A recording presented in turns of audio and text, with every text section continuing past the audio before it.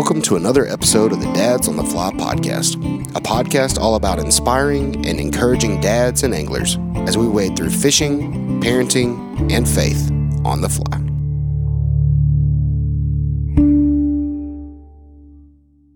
The Dads on the Fly podcast is brought to you by Sly Fishing Outfitters. Sly Fishing Outfitters is a Massachusetts-based fly fishing company on a mission to protect you and your gear from the elements. They have full-length fly fishing rod, socks, and gear. Make sure and check them out at slyfishingoutfitters.com.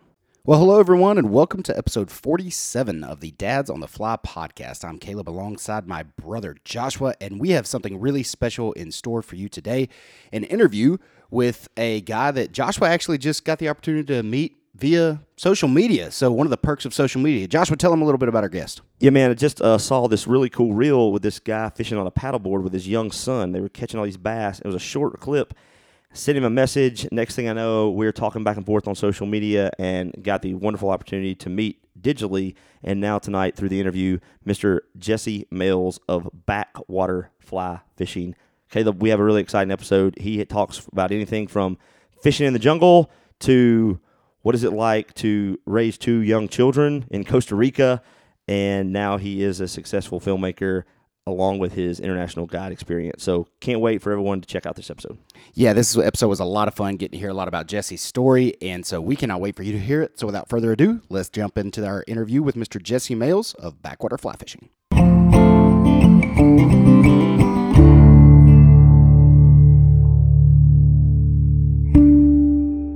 So tonight we have with us, and let me make sure there's a lot of titles in here. Let's make sure we get all this right. We got an award-winning filmmaker, a international fly fishing guide, a father of two, a amazing fly tire and fly creator, and someone who's been in the industry for, we didn't even ask him how many years, but it seems like a lot, and he's made his life in fly fishing. So we want to welcome tonight Mr. Jesse Males. How you doing, buddy? Good, man. Thanks for having me, guys. It's a pleasure for sure. Hey, Jesse, thanks for being on, man. We just we are so grateful that you're taking some time out of your busy schedule. We know you got a lot going on. I mean, obviously, all the titles, right? Always do. Yeah. Yeah. I mean, making content, tying flies. We're sitting here talking to you via Zoom, and I see all your amazing fly tying stuff behind you. It's like you said, when you do it for a living, you accumulate a lot of stuff. So that's really neat, man. Sure. Hey, you're still in the thunder for the behind the vice episode, part of the episode here in a minute. We're gonna get into the behind the vice here in a little bit, but we want to start, man. Just you grew up in Central Florida. Yeah, that's right, Central Florida. Okay, so when's the first time that you had a fly rod in your hand, or when did you kind of get that experience? Man, like where I grew up was like pretty rural, man. Like our property pretty much backed up the state forest. Called the Gothi Forest, and we lived essentially outside of a town called Denellen, which has a few rivers, a bunch of lakes around it. So from my house, I could walk, 300-400 yards and hit this pond covered in lily pads out in the middle of a cow pasture. And that's where I learned how to fish, period. Like there were bluegill and bass and a whole bunch of alligators. And really all we did was go down there as kids, me and my brothers, and fish. And then I guess I was probably like 6 to 8 years old, somewhere in there. And my dad had all these VHS tapes, and there were like two in particular. One, I think, was a Hank Parker bass fishing video where he's like catching bass on the Potomac River. And I would watch that one religiously. And then the other one was like this fly fishing video of these dudes catching salmon. And then there was like a little intro to like how to fly cast and how to dry fly fish. So like the bass one was like, okay, yeah, that's what I do. But the fly fishing one was like completely foreign to me. So immediately I'm talking to my dad about it. And my dad is from South Florida and actually lived in the same neighborhood as Lefty Kreh and knew Lefty Kreh's son. So it's like this sort of funny backstory that I never knew as a kid. I didn't know who any of those people were. So I obviously asked my dad, hey, what are these dudes doing in this video? It looks super rad. So he gets back to me and he's like, yeah, I have an old fiberglass rod in the garage that's been sitting there since forever. I could teach you how to fly cast with it. So at a young age, I learned how to fly cast in the backyard. And then I really, from where I was fishing in these lakes with lily pads everywhere and all this stuff, as a kid, not having a lot of skill, it just frustrated me. So I was like, yeah, screw this. I'm throwing a rubber worm back on. And that's pretty much what I did until right after college, when I had some things going on in life, which we'll get into, and it ended up just catapulting me into being like, what do I really want to do? What do I enjoy doing?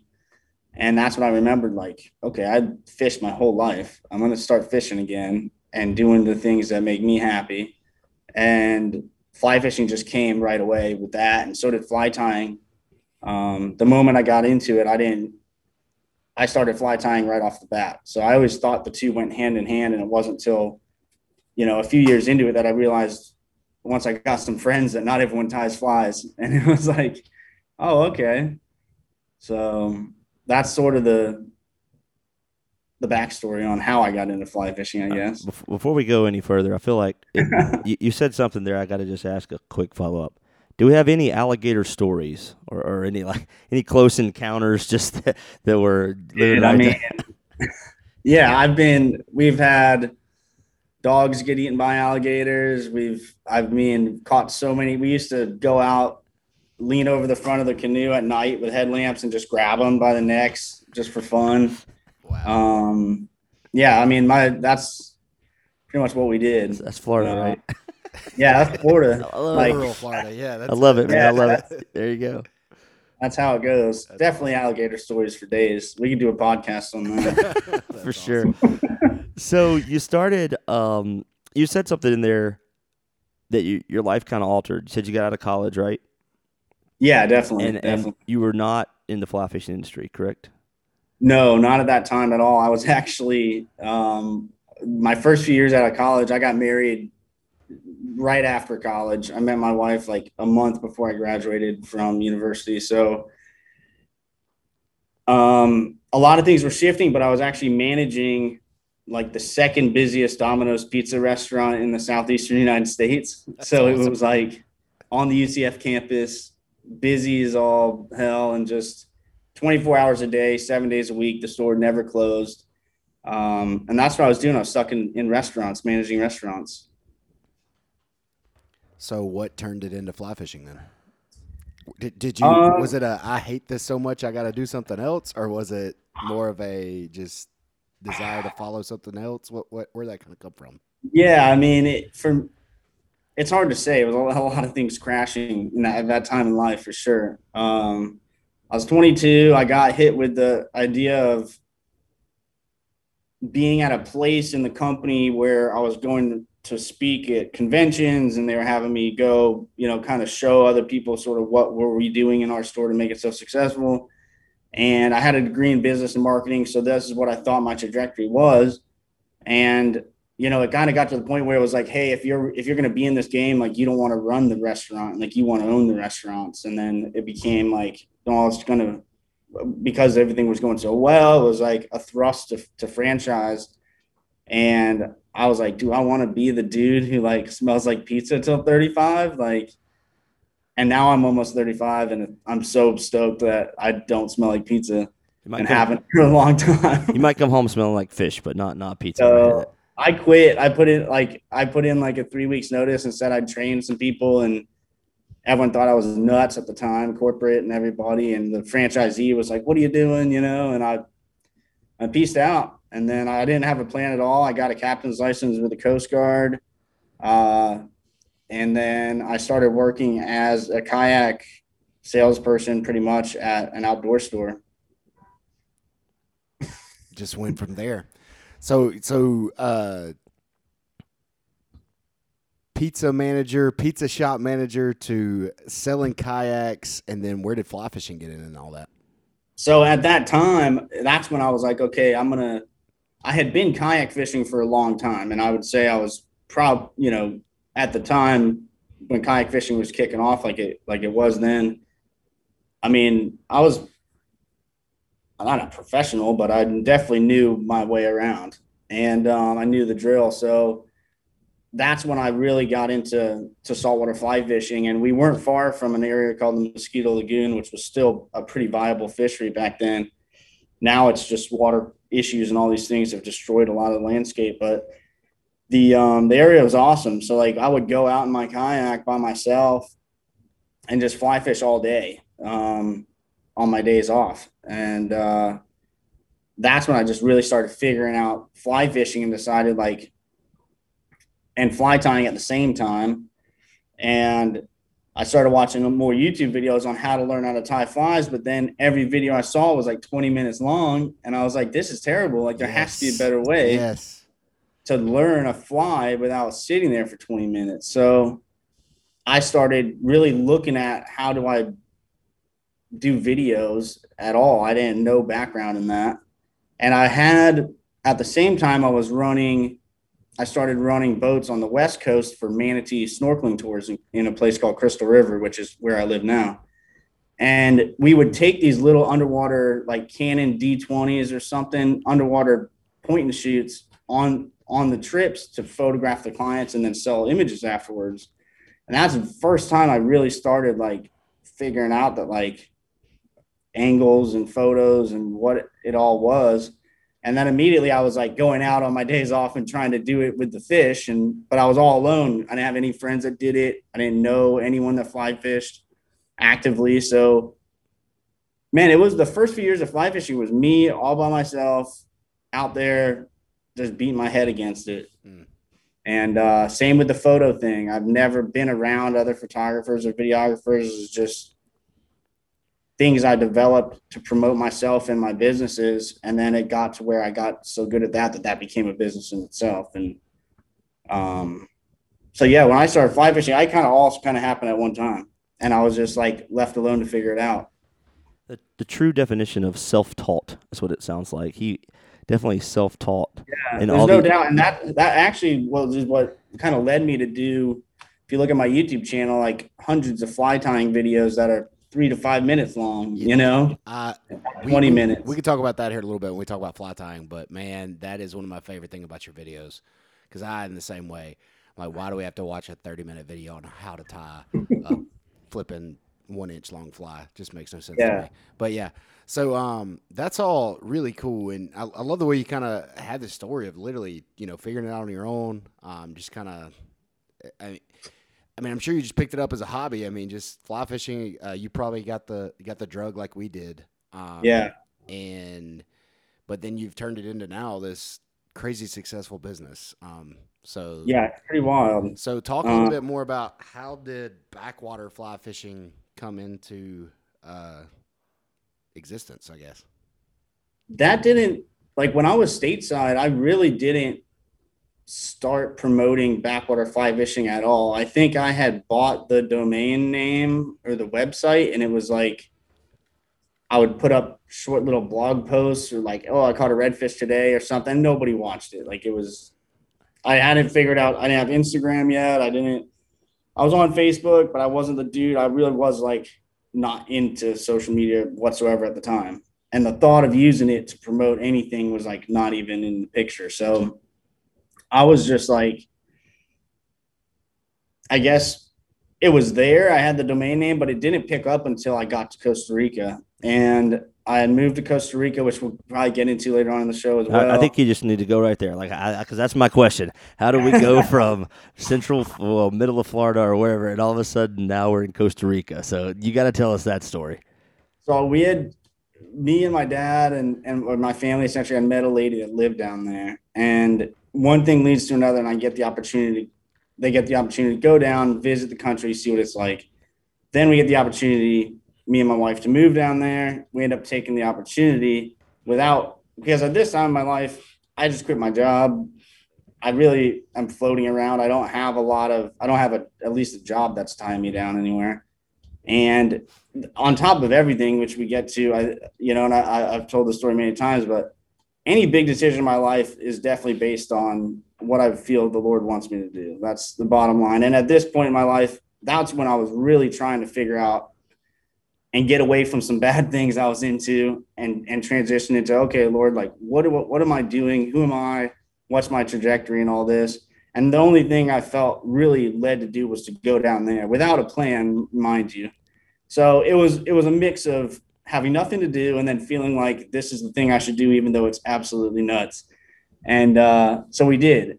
I think we sold everything we had, and we went down there with like 15 grand, me and my wife, and no idea what we were doing. And then I was down there with a buddy of mine, and I was tying flies, right? Because I'm like, eventually I'm going to fish in this place, and There you go. I'm going to have some flies. So he's down there, I'm tying flies, and he's actually my business partner now. He lives down there, and we guide together and stuff. And he's a guy I've known since he was born. He literally, since he came from the hospital, we grew up together and stuff. But he was watching me tie flies, and I was tying the shrimp fly, and he's like, dude, that's a pretty good fly. You know, you should sell it. And I'm like, dude, nobody is interested in buying these flies. Like, trust me.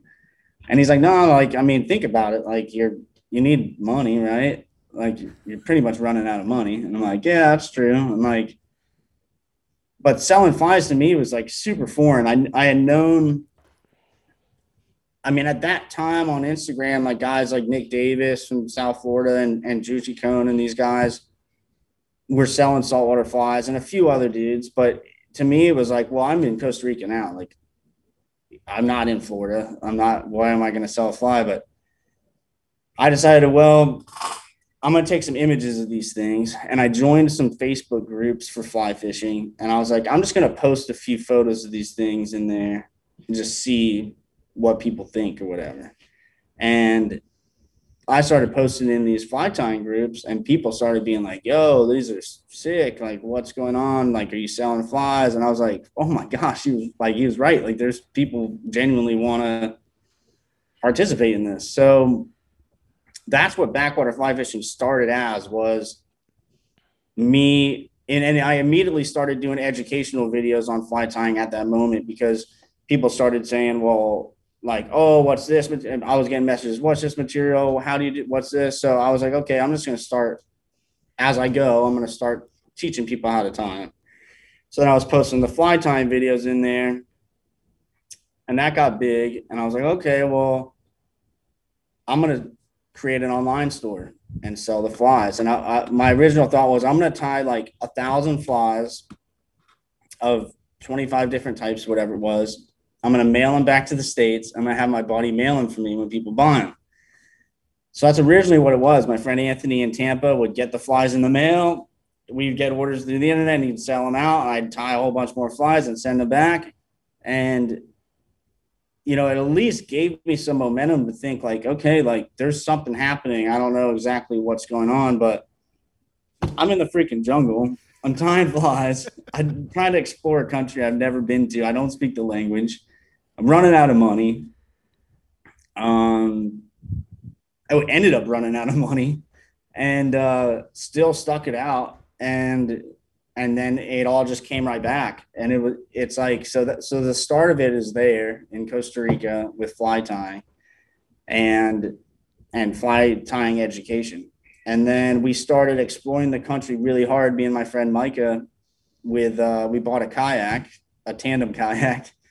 And we were looking on Google Earth and just driving our truck to these places we thought we could get to. And we know it, there's nothing online at the time. And there still really isn't much online about how and where to fish Costa Rica. Like, I've explored every inch of the place almost over the last 6 years. And there's still things in between that I've never been to, and that other people I know have never stuck a fly. So we started running around and then posting those little videos. And I was making these like short little edits of us just messing around. They're still on the YouTube channel. I think if you go way back on it, they're still on there. And then it got to where people were like, oh, like, are you going to guide down there? And I was like, no, I'm just selling flies. Like, we're posting videos for fun. Like, we're not guiding. And then we ended up meeting a guy who owns an outdoor store down there, Mark Evans. He owns an outdoor store called Stone Mountain Outdoors in San Jose, and he became a good friend of mine. I took him on a backpacking trip in Wyoming, and we got to be really good buds. And that's when he's an old gringo dude. He's like, not old, but he's been down there for like 20 years.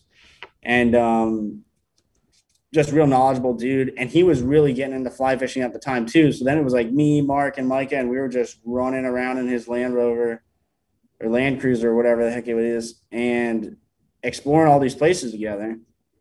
And that really got us thinking, like, we're getting a lot of buzz about people wanting to come fish. Like, let's start a guiding company. So Mark's a citizen down there. So Mark, with all this paperwork and legal garbage, I was like, Mark, start the business.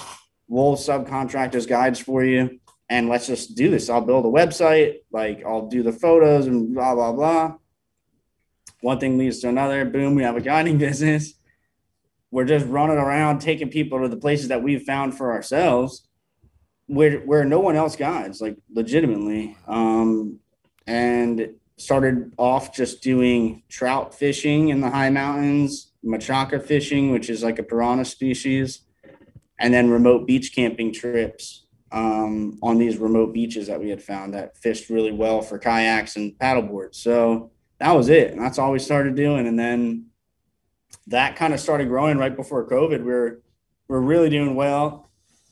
And COVID's a whole nother animal. Sure. And being down there during COVID. But then we got into offshore stuff a little bit, started passing clients to offshore boats. And really the whole time we like have our eyes on tarpon fishing, because there's some epic tarpon fisheries down there that we just couldn't tap into because they're so remote, and you have to know people in the areas. You can't just go run around out in these places as three gringo dudes.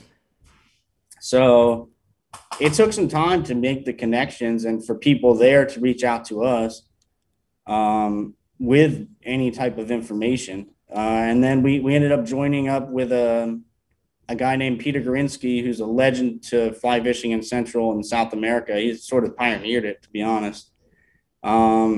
He's from Guyana, but he lives in Costa Rica now, and ended up living like 5 minutes from me, like right down the street from my house. So I get introduced to him, and he has a conservation organization called CRAFT, and that's sort of like a group of probably 60 really tight-knit fly fishermen, and that's pretty much all the fly fishermen in the country. Wow. So that became a good hub for us all to bounce ideas off each other, and ended up meeting Federico Hampel and Tom Enderlin, who are Federico and his brother and his cousins have like dozens of world records on fly.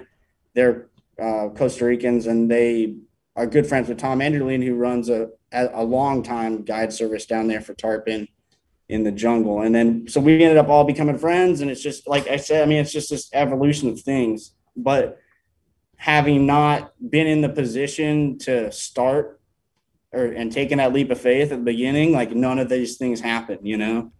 And It's like, anytime, I think anybody that gets into a position where it looks successful or it looks like something, people assume like, oh, this dude had the money, or he had the people helping him, or he had and sometimes that's the case. But, you know, when people look at me, like, I want to be really clear. And like, I went flat broke down in that country. I stuck it out. I drug my wife through a whole bunch of stuff. Yeah, I was wondering when you were going to throw a big shout out to her for yeah. Shout out to her. Had kids in a foreign place. I mean, you name it. Like, it was going wrong for me, but staying headstrong. And the key thing that's always been for me is, like, in this whole thing has been not giving myself a plan B. Like, there's no other options.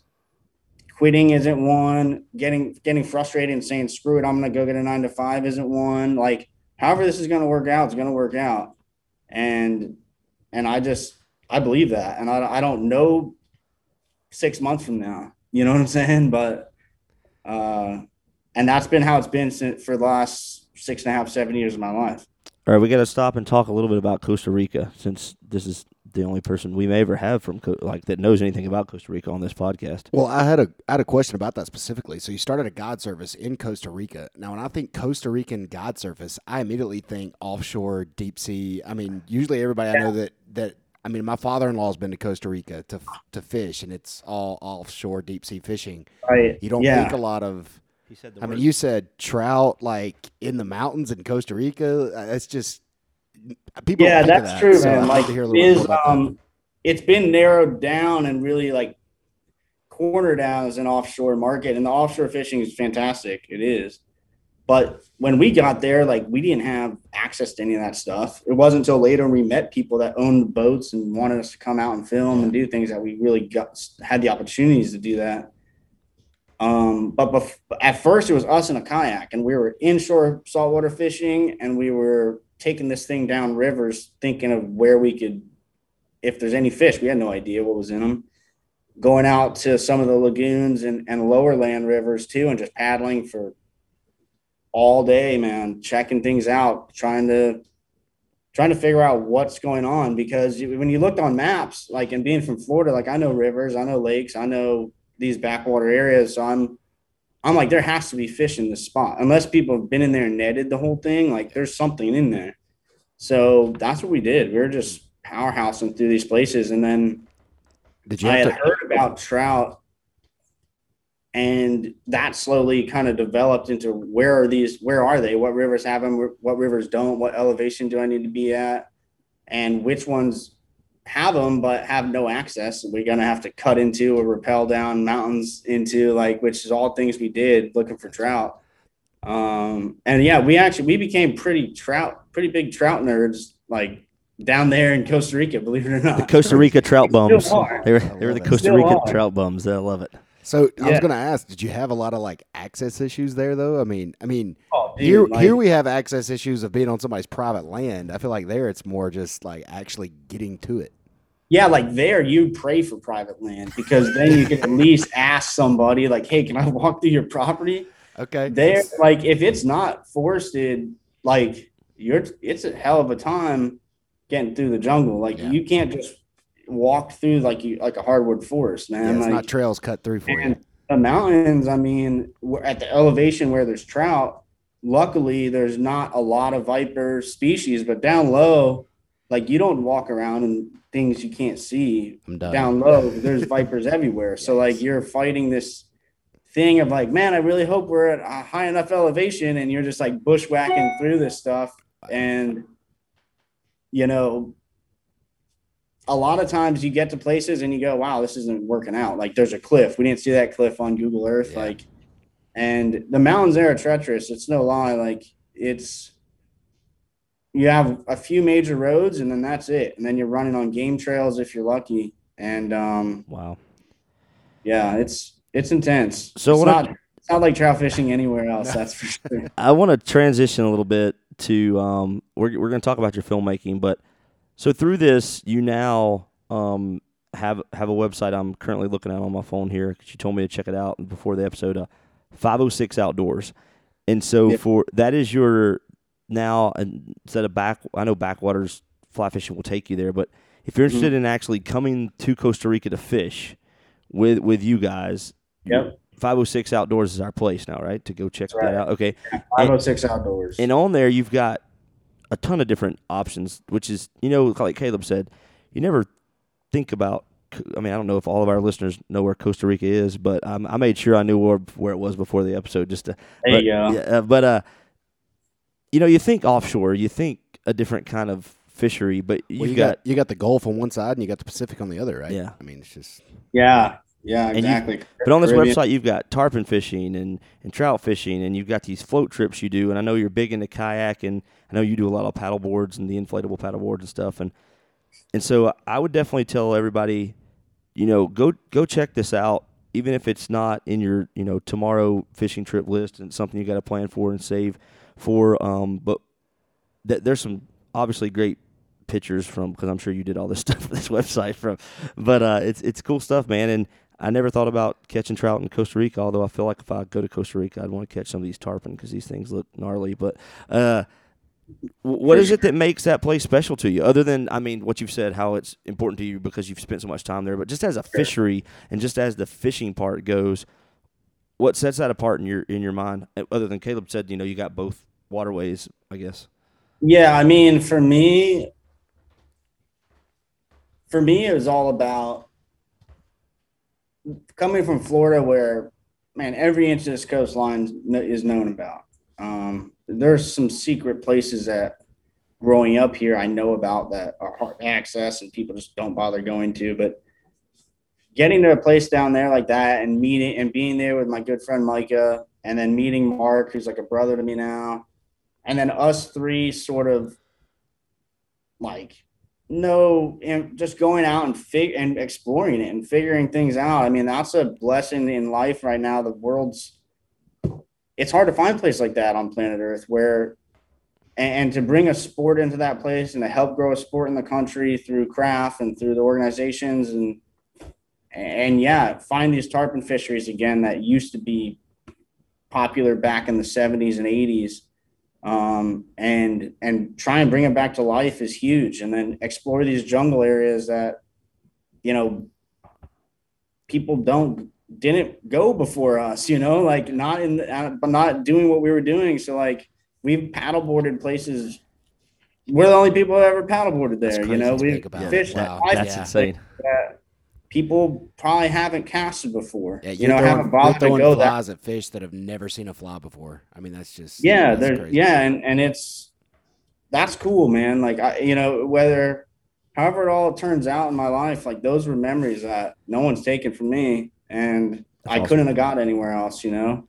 So if somebody was to, you know, if I was to randomly come upon a gift of funds and time off of work, and I was coming to fish with you, what would be your like? This is what you're doing. Like this is what we're doing, boys. If you get to come, you know, like. Yeah, the best thing that we do, in my opinion, we just took the guys from Marshwear Clothing and some videographers and stuff and ran them around, and we showed them sort of the best thing that we can do is starting off at the border of Nicaragua and Costa Rica on the Caribbean side, fish tarpon for a few days, get in the truck, hightail it into the sort of center part of the country, raft some lower land jungle rivers and try and catch machaca, which is a cousin to the piranha. It's amazing fun on the fly rods.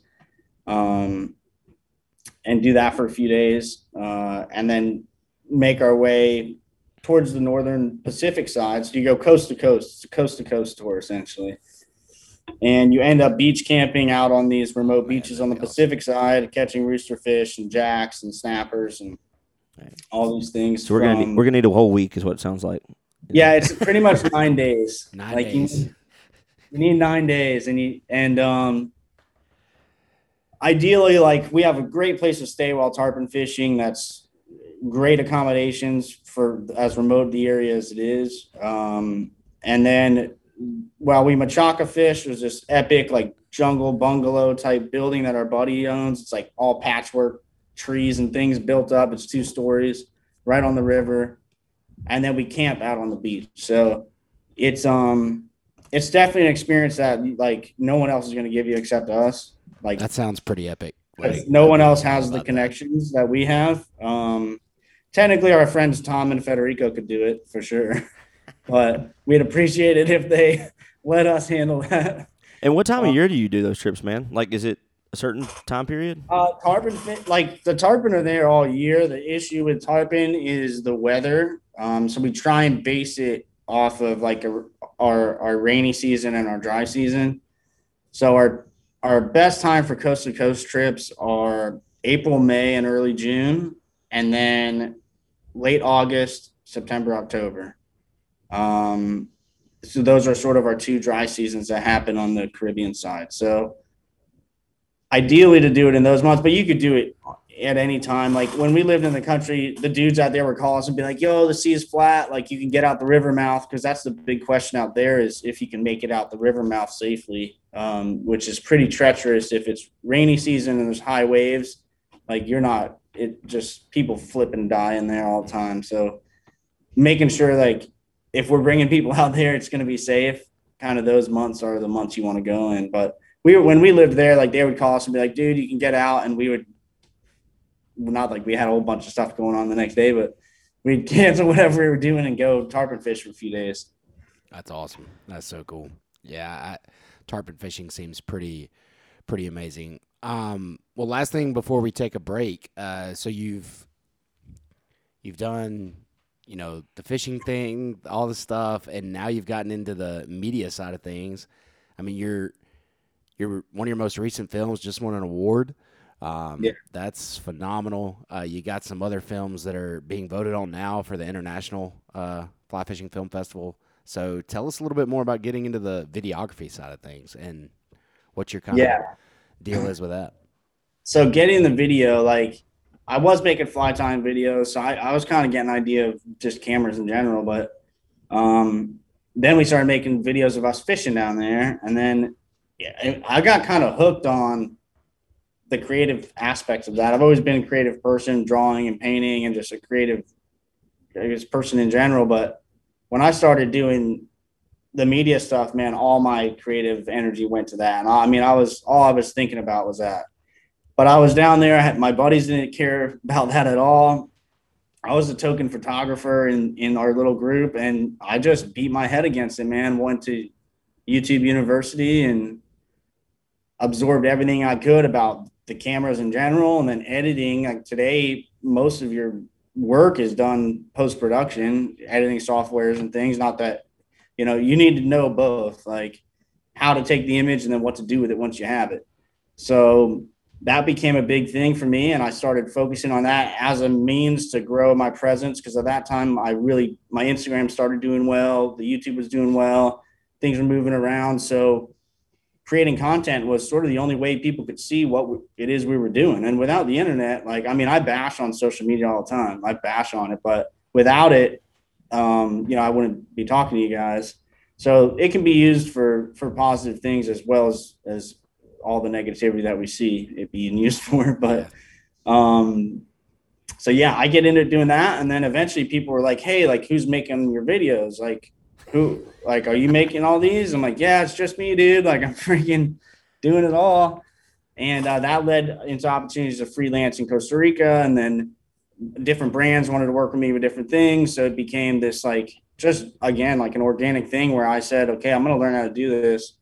And like now all summer long, as I sit here, I'm in Florida, but I'm traveling all summer filming sport fishing championship for CBS Sports, Oh, wow. And awesome. That airs every Saturday or whatever it is after the tournaments. And That's it's like, that's an opportunity again, that the guys that got me onto that gig were following my Instagram and YouTubes when I was running around Costa Rica, That's so wild. it's crazy. And again, like, I'm stoked now to be in Florida and be around some of these, especially on this job, like other guys that take photos and videos, and because I've never had that. And I think that helps you, I guess, create like a style or create, that good and bad habits, you could say. I definitely have a lot of them. Let's one thing I want to make sure we do before we go to break. I want you to mention the name of that film that won the award. I'm sure some of our listeners have already seen it because they went to the. That won the award is called The Legend of Casamar, and it's a tarpon film from the border in Nicaragua and Costa Rica that was in the Fly Fishing Film Tour this year, and made its rounds around the United States, and then picked up Movie of the Year at the Drake Video Awards in Salt Lake City. So kind of a crazy experience. Like, that was the first big film that I actually said, I'm going to tell this story about this lodge that used to be there and the characters, and then show what the place is today, because we're guiding over there now. And previously had been sort of not dead, but hadn't been in the limelight for a long time. And cool. So we brought it back a little bit, and luckily the second a lot of the films that are in the tour, like, there's filmmakers that have been doing it for a long time, and everyone knows everybody. It's this little club. Well, I had made the film, had been making it without telling anybody, and I literally just went on the website, went to the submission page, and submitted it one morning, maybe early September, and in like an hour, this dude John messaged me. He's like, "What the heck is this? Like, where is this coming? Like, I want to know more about this, And I had gone back, I think late September, early October, and finished filming in Costa Rica, and had an edit for him towards the end of October, and they ate it up right away, and it ended up becoming a huge success. So kind of a crazy one. That's incredible, man. And I got to tell you, your videos are awesome. Like, the way you do tell a story in all of those videos is really cool. And they're really extraordinary. And if people haven't yet, hopefully they'll go check them out after this. We're gonna talk about one of those in detail. The video, The Legend of Casamar, was in the film tour, so it's not online yet. I'm still trying to figure out how I want to release it to the public. I've heard everything from, create a big marketing plan and make sure it gets all these views and do this and that. And I mean, it just went around the country in a film tour. So I'm probably just going to go classic Jesse Males and just bump it on my YouTube one day and let everyone enjoy it because, I lost a ton of money on it. And I making, mostly you're getting sponsorships and you're doing all these things. And I just went out and did it by myself. And yeah, so I don't know. I don't feel the need to like make it anything more than it is. I'm probably just going to drop it one day without telling anybody. That's wild, man. That's cool. Well, hey, we're gonna take a quick break, and then we will be right back with more from Mr. Jesse Males and his story, and a little bit more about some of his videos that we're excited to talk about. So we will be right back.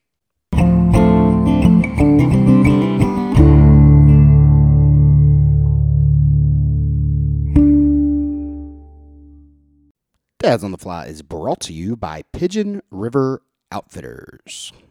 Pigeon River Outfitters, the place for your family adventure on the Pigeon River right here in beautiful Western North Carolina. Make sure and check them out and take a tube float, or you can take a fishing float, take a raft, whatever you and your family would like to take down the beautiful Pigeon River. So make sure to check Charles and his gang out at PigeonRiverOutfittersNC.com for a wonderful day with your family right here on the Pigeon River. All right, guys, so we're back with Jesse tonight, and from BackwaterFlyFishing.com, Backwater Fly Fishing on Instagram. You can check him out there. And before we go into our second half of the episode about Jesse and being his fatherhood experience and being a dad, we want to get an update from the fly tying vices. And so since we have a professional fly tyer tonight, we will not necessarily give an update from mine and Caleb's vices. But this part of the episode, as always, Caleb, is brought to you by what? Anadromous Fly Company, your sharpest decision in fly tying tools. Make sure to check them out at aflyco.com. So, Jesse, man, you are a professional fly tyer. I mean, you sell your flies. So for an intermediate, we got to go there. Hold on, yeah, it's a little different. Okay, so you can ask your question, and I'll ask mine. This is the guy who tied his elk hair on his elk hair caddis on backwards last night. So, he's still learning, but he still caught fish. Yeah, there you go. That's what matters, right? So I love your videos. I love your fly tying videos because I think you said it earlier in the episode. I like you, got tired of watching 25-minute videos to learn how to tie a fly. Yeah. So what is your reasoning behind those quick 3 to 5 minute videos, and how do you get all that, still the info into those quick clips? Yeah, man. So definitely I was sick and tired of these 20-minute vids when I'm trying to learn how to tie, a snook fly. And primarily what I do is saltwater, aside from some bass and some stuff like that.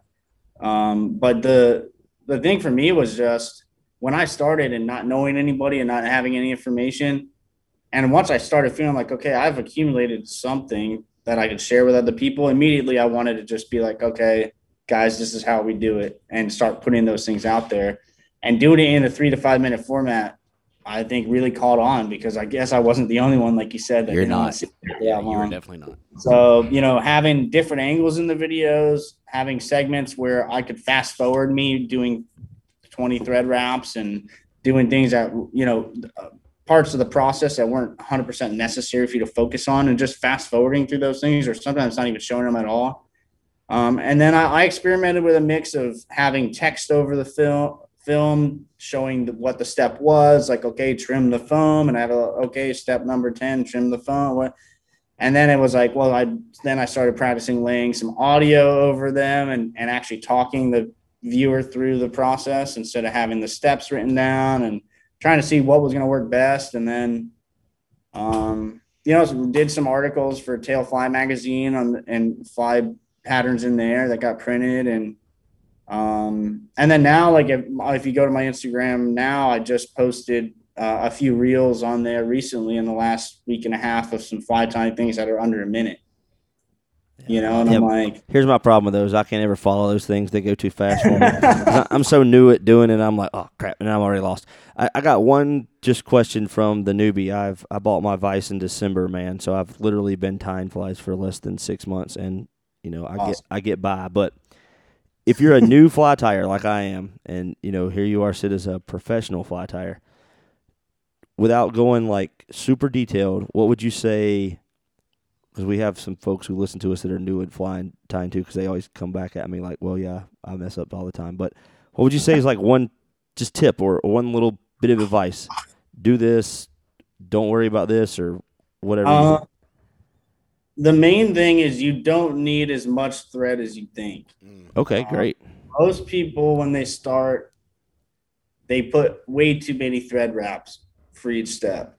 And you'd be surprised how well, 4 to 6 thread wraps actually holds that material on there. And then making sure you finish the fly off well, being mindful of where that last bit of material needs to go before the eye of the hook is going to make that fly look at least a lot better, because you could tie a perfect fly, and then if you have the part right before the eye not looking clean, sorry. Oh, well. Write it off. One last fly tying question. So I know you said you're super creative. You've had that come out in your media and all your stuff, but I feel like you got to throw that creativity because you're creating your own flies now as well, right?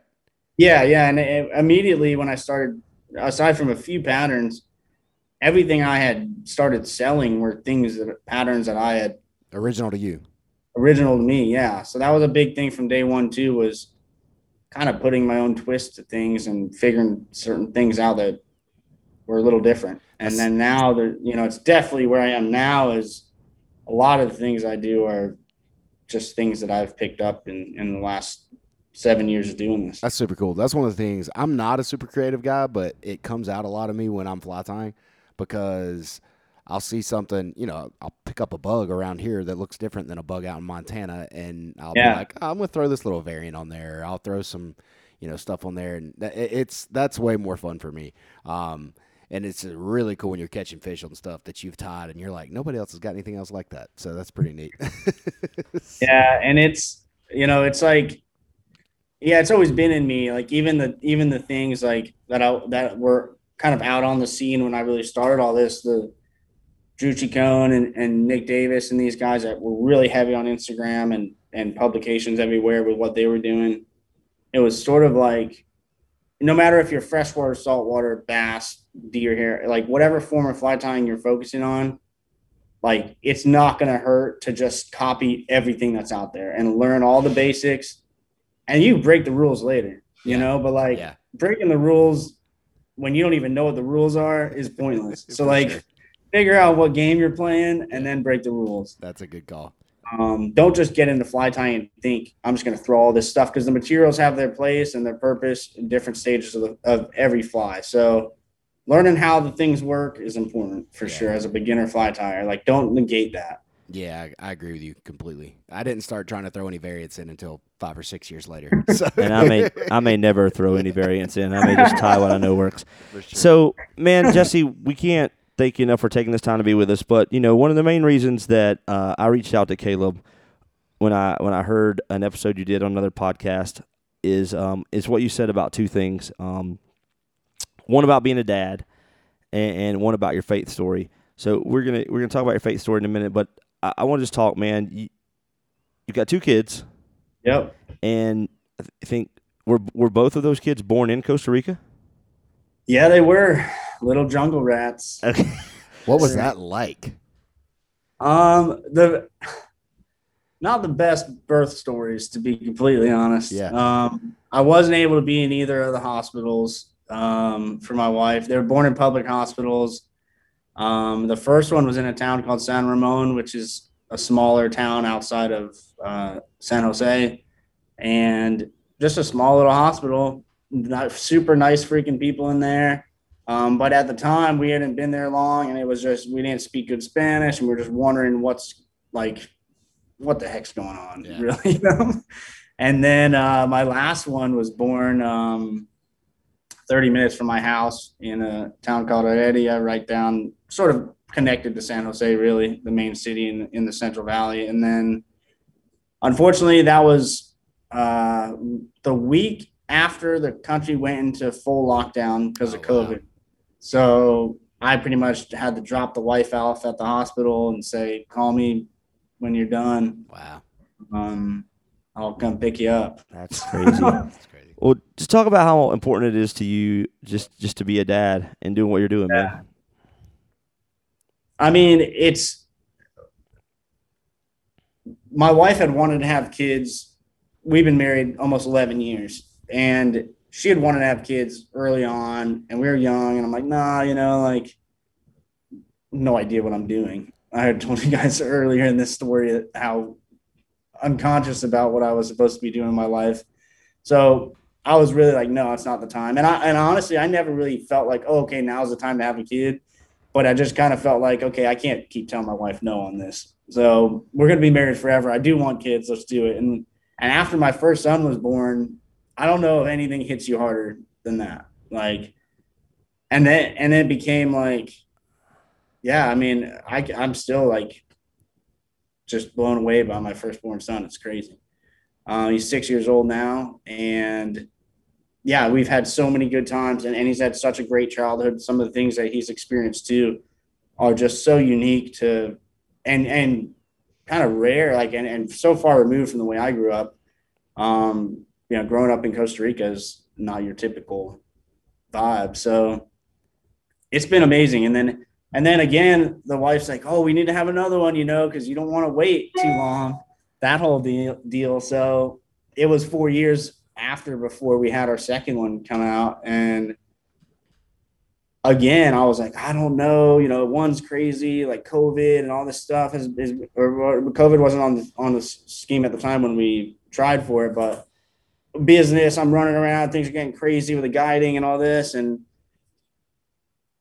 sure enough, man, two's better than one. Get the second one out. Even during COVID, the country's in full lockdown. We're, can't leave our little town, our little area. You can only leave 2 days a week from your house to go buy groceries, and you got to go back home.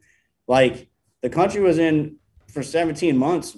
No one was allowed in the country, and we were pretty much forced to just sit at home. When luckily we were in a pretty nice rural area on the side of the mountain, and we would summit the mountain multiple times a week and hike and run it, just we're super blessed in that little bit of time there, to be a family and to be in that place and to be somewhat secluded, but had good friends around, and yeah, just watch the kids kind of grow. And it was crazy, man. Like, those are days that you'll never, I know you and your wife, if you were able to have that much time watching when they're young like that, mine are 10 and 7 now, and you don't realize how fast it goes by.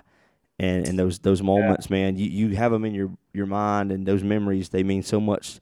Sometimes I feel like they mean more to the parents because we just cherish those times when they were little. Yeah, I remember. So, I mean, some of the things that are just so unique and special to us, that we were in a 2-bedroom, 1-bath, little wooden cabin thing overlooking the Central Valley. You could see sunsets out over the Pacific from 40 miles from the ocean, because we're up on the top of this volcano, probably a mile high on this volcano. And you're just like able to hike up to a waterfall if you wanted to. You're able to we'd set the tent up on the hill behind the house, and just, you could see the whole city lights and camp up there with the boys. And we had found a few dogs in the river, machaca fishing one day that we brought home, me and Micah. And Micah lived essentially across the hedge. He's my good friend who guides with me, from me. And then Mark, my other good buddy who owned the outdoor store, who runs the guiding business with me now too, I was actually renting the cabin from him. So we were all on the same property up there. We didn't have to drive it. We just walked through the bushes. You're at the other dude's house, cool. And we would cook and hang out. And Mark ended up getting like a pretty big kind of, we called it base camp, and we'd have all the outdoor junkies and climbers and stuff come meet up there, secretly, and have these, not parties, but just like, we had nothing to do. Yeah. It was great, man. Great stuff. And yeah, the time with the kids is something I'll never. That's great. There'll never be times like that again, For sure. But it got it, That's awesome, man. I know one of the videos you made, it's actually on one of the fly fishing. It's the International Fly Fishing. Explain it to me one more time. International Fly Fishing Film Tour has an awards thing they do every summer called the STEMI Awards.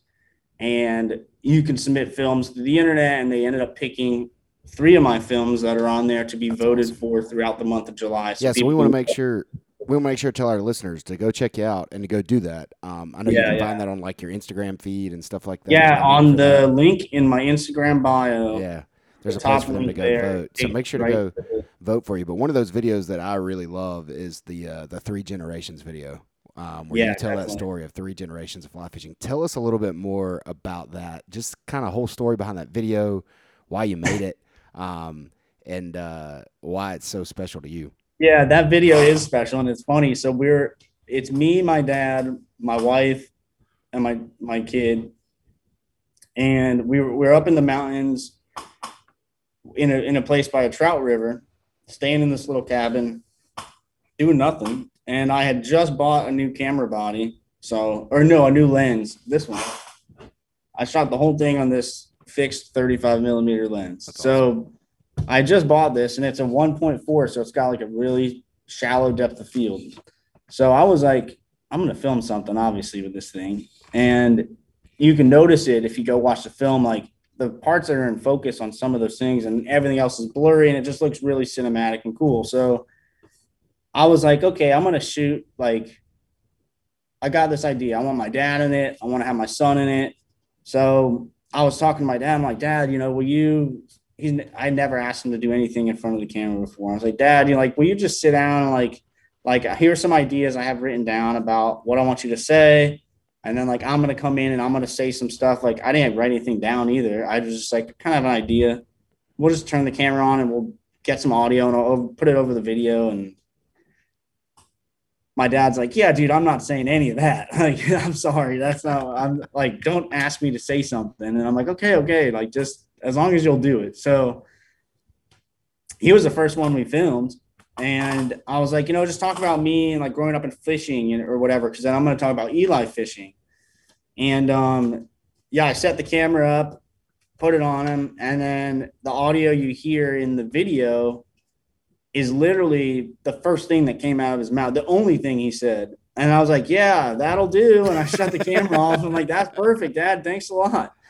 And then I was like, wow, this is a really compelling, like, he came off really good on camera. Yeah. I wasn't expecting that. Awesome. My dad's not bad with words or nothing, but it came off really nice. And I was like, okay. So I shot a little bit of B-roll around the cabin, came up with a few shots of me, and then I laid down a little bit of audio. First thing that came out of my mouth, I was like, that's good enough. Because at the time, I'm just creating a little thing, messing around with this lens. I'm not thinking anything about it. And then we went behind the cabin. It was all shot in like 2 hours. I went behind the cabin. I gave my son the fly rod. And because he had seen so many videos, he already knew kind of how to fish. So I just gave him the rod, and the trout he catches is his first trout he ever caught. And I was able to That's pretty sweet. Yeah, that's awesome.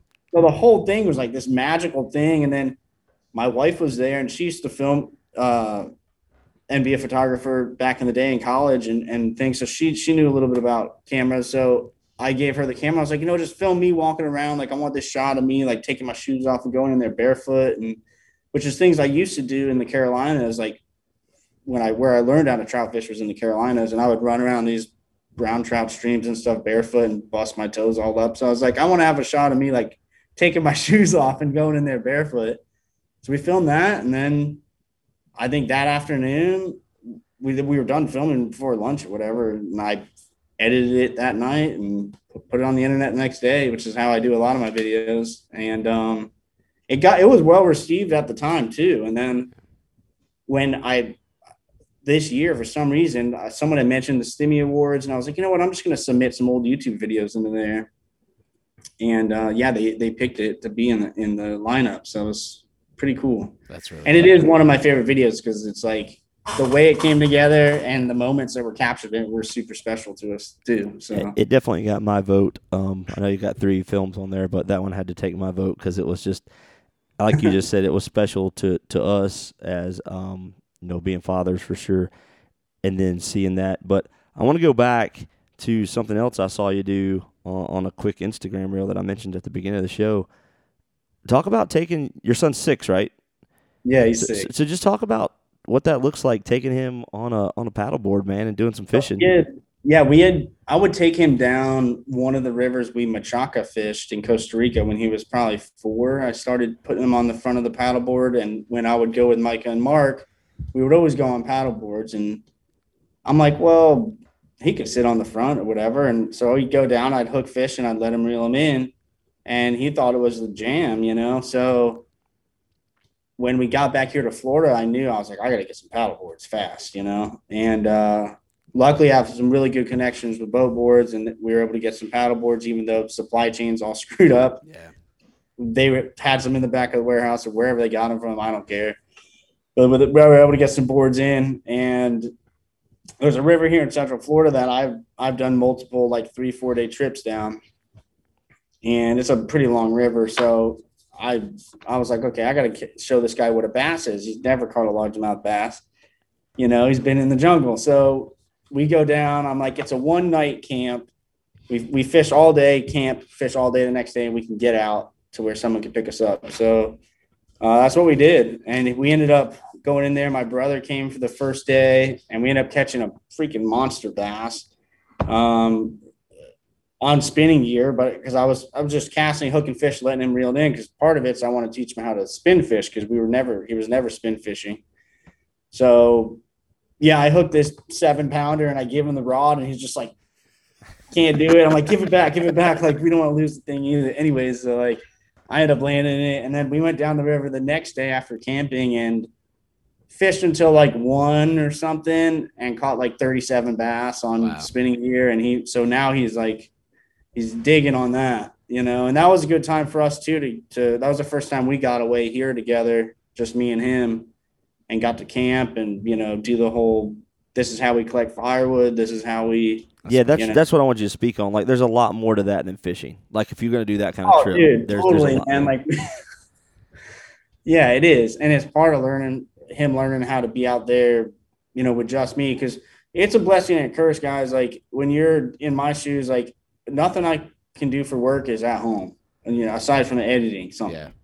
But like, if I'm going to film something, I'm away mostly multiple days. If I'm guiding, when I go to Costa Rica this fall to guide tarpon, I'm not home. So those are times that are super important for me, and times that me and him could, get to learn to trust each other, and I could show him how cool these things can be. And so, yeah, it was huge. I mean, we camped, but we woke up the morning, I'm not going to lie, and he was like, oh, I don't really want to go out the next day and fish. And I was like, dude, well, we ain't going back to the car, buddy. There's only one way out this thing. And then 30 minutes into the river float, we're catching bass, and he forgot about it. But yeah, that's great. Part of it was, is being away from mom, being with me. And man, those are, the 2-year-old now too, like, he's going to be, we've done some family camping trips, and I bought this little van. It's like a 1994 Suzuki Japanese van. Nice.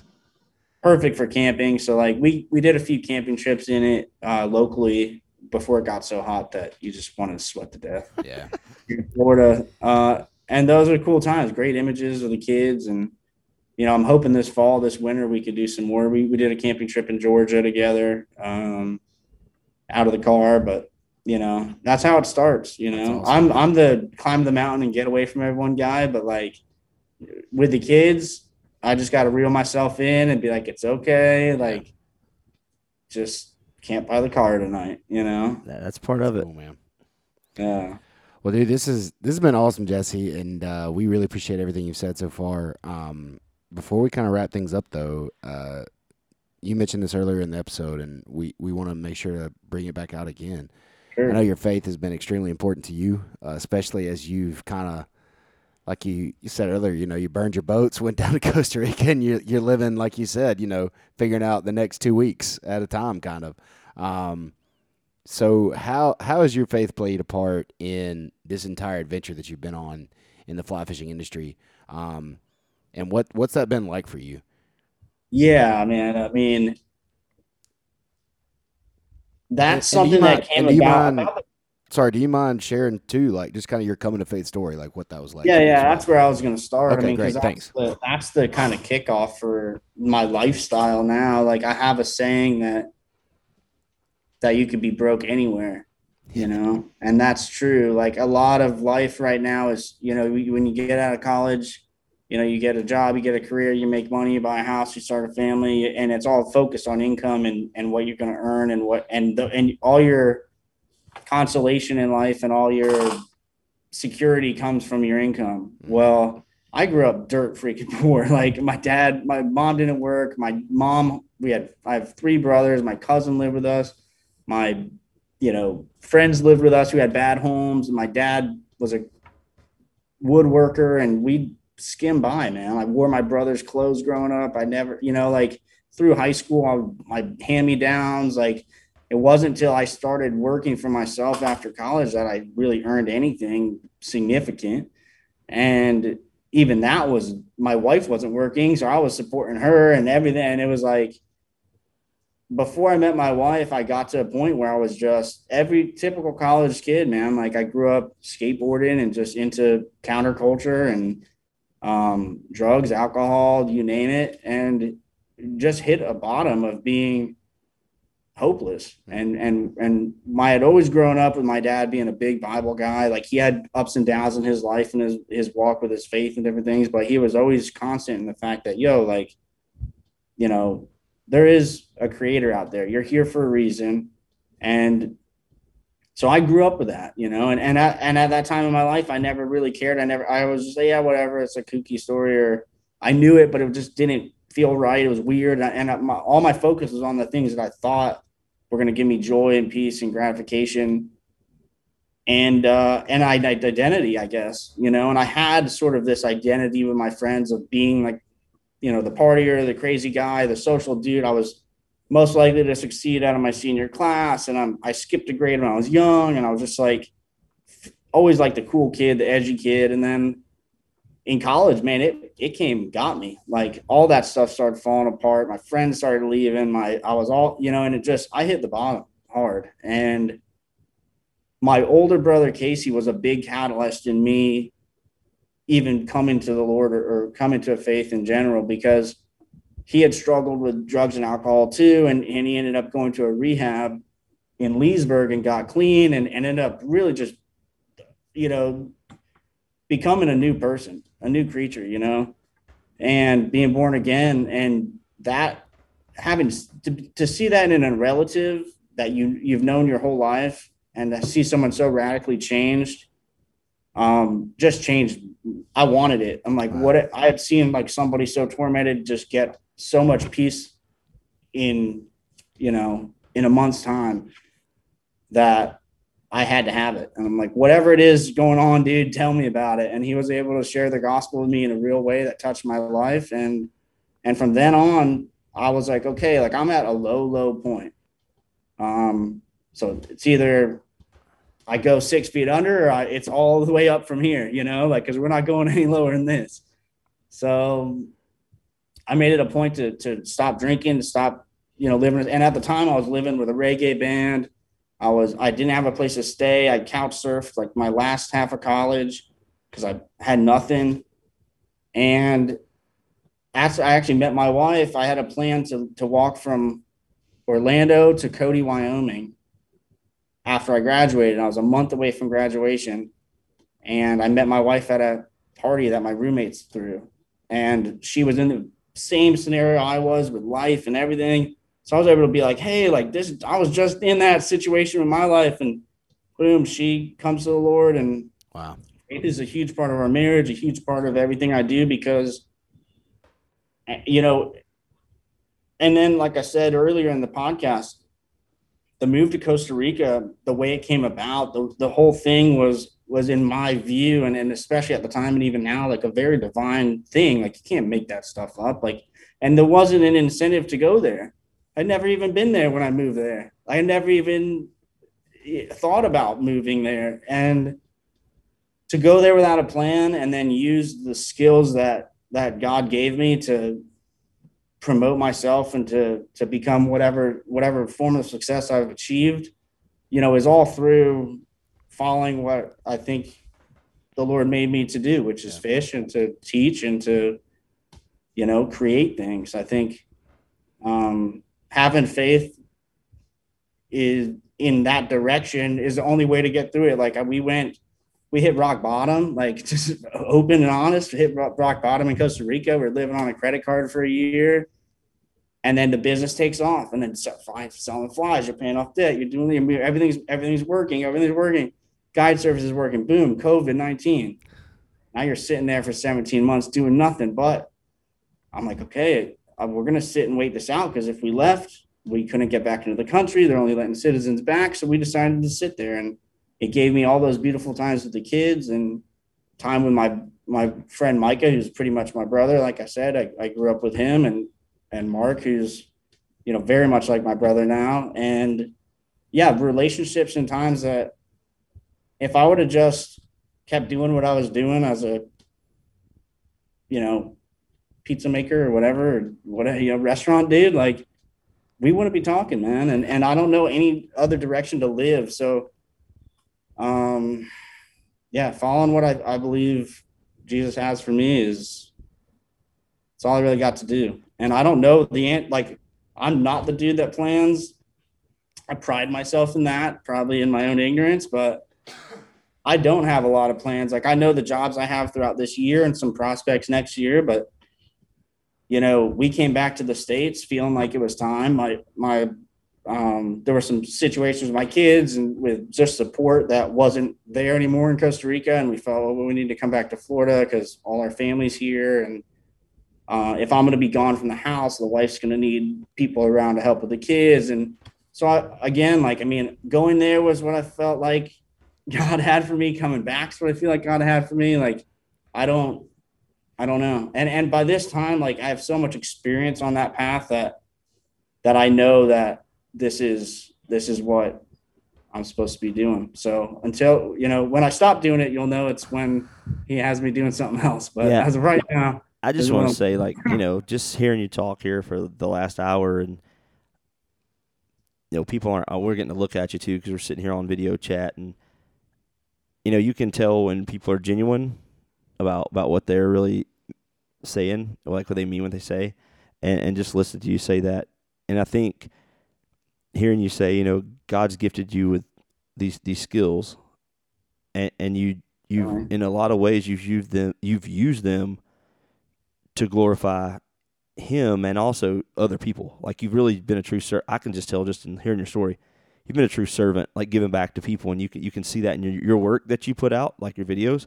You can also see that, and just like you keep mentioning these relationships with people, and you mentioned so many people through this episode that you formed relationships with, and we talk about all the time how important that is in what we do, whether it's a fishing trip out on the river or in our everyday life. Those relationships, and now you're starting to make that even closer relationship with your son. And I can just say, as a dad of a 10-year-old, as he grows up and he, your son's going to start talking to you about more and more stuff, and you're going to have those conversations. You're going to get deeper when you go to those trips on the river and stuff, man. And that's awesome. So what a great just testimony, I thought, without, you don't have to quote scripture every 3 minutes to just, you can see it in what Jesse's saying here. And you've been blessed, man. You've been rewarded. I mean, now you got an award-winning film, and maybe you'll have another one here. We're trying. Yeah, it's pretty crazy, man. I remember, it's so funny because I had gone to one of the fly fishing film tours way back when I first started fly fishing in Orlando. And I remember showing up, and it was like, I felt just like drawn to it, like the event and everything. But I also felt like very much like an outcast from the industry, because everyone seemed to know each other, and it was like this pretentious fly fishing thing. And I was just like, dude, I don't know anything about this. And then, yeah, I mean, to go full circle all this time on this path, and then boom, the first film I try and put out there is just success. It's like, I don't feel from a place that I was drawn to go to, like, and only I could have told that story the way it was told in the film. So the whole thing's very surreal to me, but it's also proof that, there's more to this life than we see, and there's a lot more happening than we give credit to. So, and I'm not saying I walk in 100% like glory all the time. I'm the most like emotionally unstable person. Probably my wife could attest to that one. And without her, without that woman, I say that all the time too. Without her, none of this would have been a reality either. So it's been a massive effort of having somebody there that supports me and believes in me, and believes in the trajectory that we're on together. So it's complex, man. I'm not gonna lie. We could do a 500 podcast on it. Absolutely. I love it, man. I love seeing just, kind of like what you're saying, just God's sovereignty over your life, kind of leading in all those steps. And Jesse, just can't thank you enough for sharing everything and sharing your story, and all of that. Joshua, anything before we kind of wrap this thing up? Yeah, I just got one thing I want to let him close with, and I think he said that he mentioned this on another podcast, and I think it's a cool thing that he does. You mentioned that I heard you mention a story how you were at church, and there were some young guys in the like young teen, maybe even teenagers or whatever, and they knew who you were, and that kind of like kind of drew you back. But so now that you're being recognized in public is interesting, like because of Instagram, the way Instagram is and the way YouTube has been. And I guess being out of the country, it was never something that happened. Like I would never go to the store in Costa Rica and the dude would be like, yo, bro. Like, and it's like, so when we started coming back a little more frequent, I was up in Fort Walton hanging out with the guys from Boat Boards and I was with the family. I'm coming out of a Publix and we go shop at Publix, get home, and some guy's like, dude, are you in Fort Walton Beach right now? And I was like from Instagram, some dude followed me, like, I swear I just saw you. And I was like, dude, yeah, that was me. And then, not a few weeks later, I'm down in Tampa at the boat ramp, putting the ramp in with my good buddy, and someone at the ramp there's like, dude, are you Jesse Males? And I'm like, what's going on? It's very strange, but it's also really cool that, the things I've created have had an impact on people, and people do see. And that's the point I wanted you to make. Like, I know that can be weird and that can be kind of different, but the fact that you've got young guys looking up to you, I know that because and then again, I mean, like you're saying at church, we start going to this church over here to find some community and meet some people, and I go there twice, and then boom, on Instagram, oh dude, did I just see you at? And I'm like, yeah, that was me, man. Like, a few people, younger dudes, 16 years old, and one of the dudes I fished with a few times, Riley Dodd, he's a super cool kid, to be honest. Like, I was never that cool when I was young. And, some of his buddies, same age, man. And everyone's just, it's really cool. I'm not going to lie. It just it's confirmations for me that I'm impacting people's lives, I think, for the better, and showing them things that maybe they wanted to learn elsewhere from other people. So yeah, I try to be as approachable as I can to everybody, online, offline. So many times I've gone to meet people in fish places that I was just like, I show up and like, dude, I can't believe you wanted to come fish. And I was like, I don't know, dude, you asked me to come fish. Well, we will take you fishing. We will be glad to have you come fish the Western North Carolina mountains anytime you can make it up here, my man. So bring the van and lots of great camping up here. So 3-month drive up there in my van. Well, I would love to, though, for sure, man. Yeah, that's been all over there. We'll get up here, and we'd love to hang out with you and fly fish together sometime. We'd love to make that happen. Well, we're going to wrap this thing up, Jesse, but before we do, where's the best place for people to find you online right now? Instagram's easy. I think that's the hot ticket right now, and that's Backwater Fly Fishing on Instagram.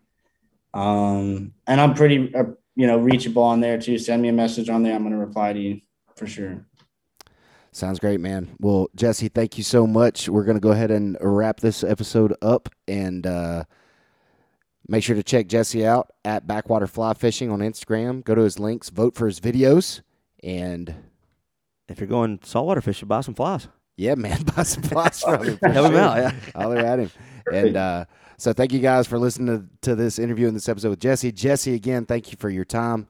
And everyone, until next time, tight lines.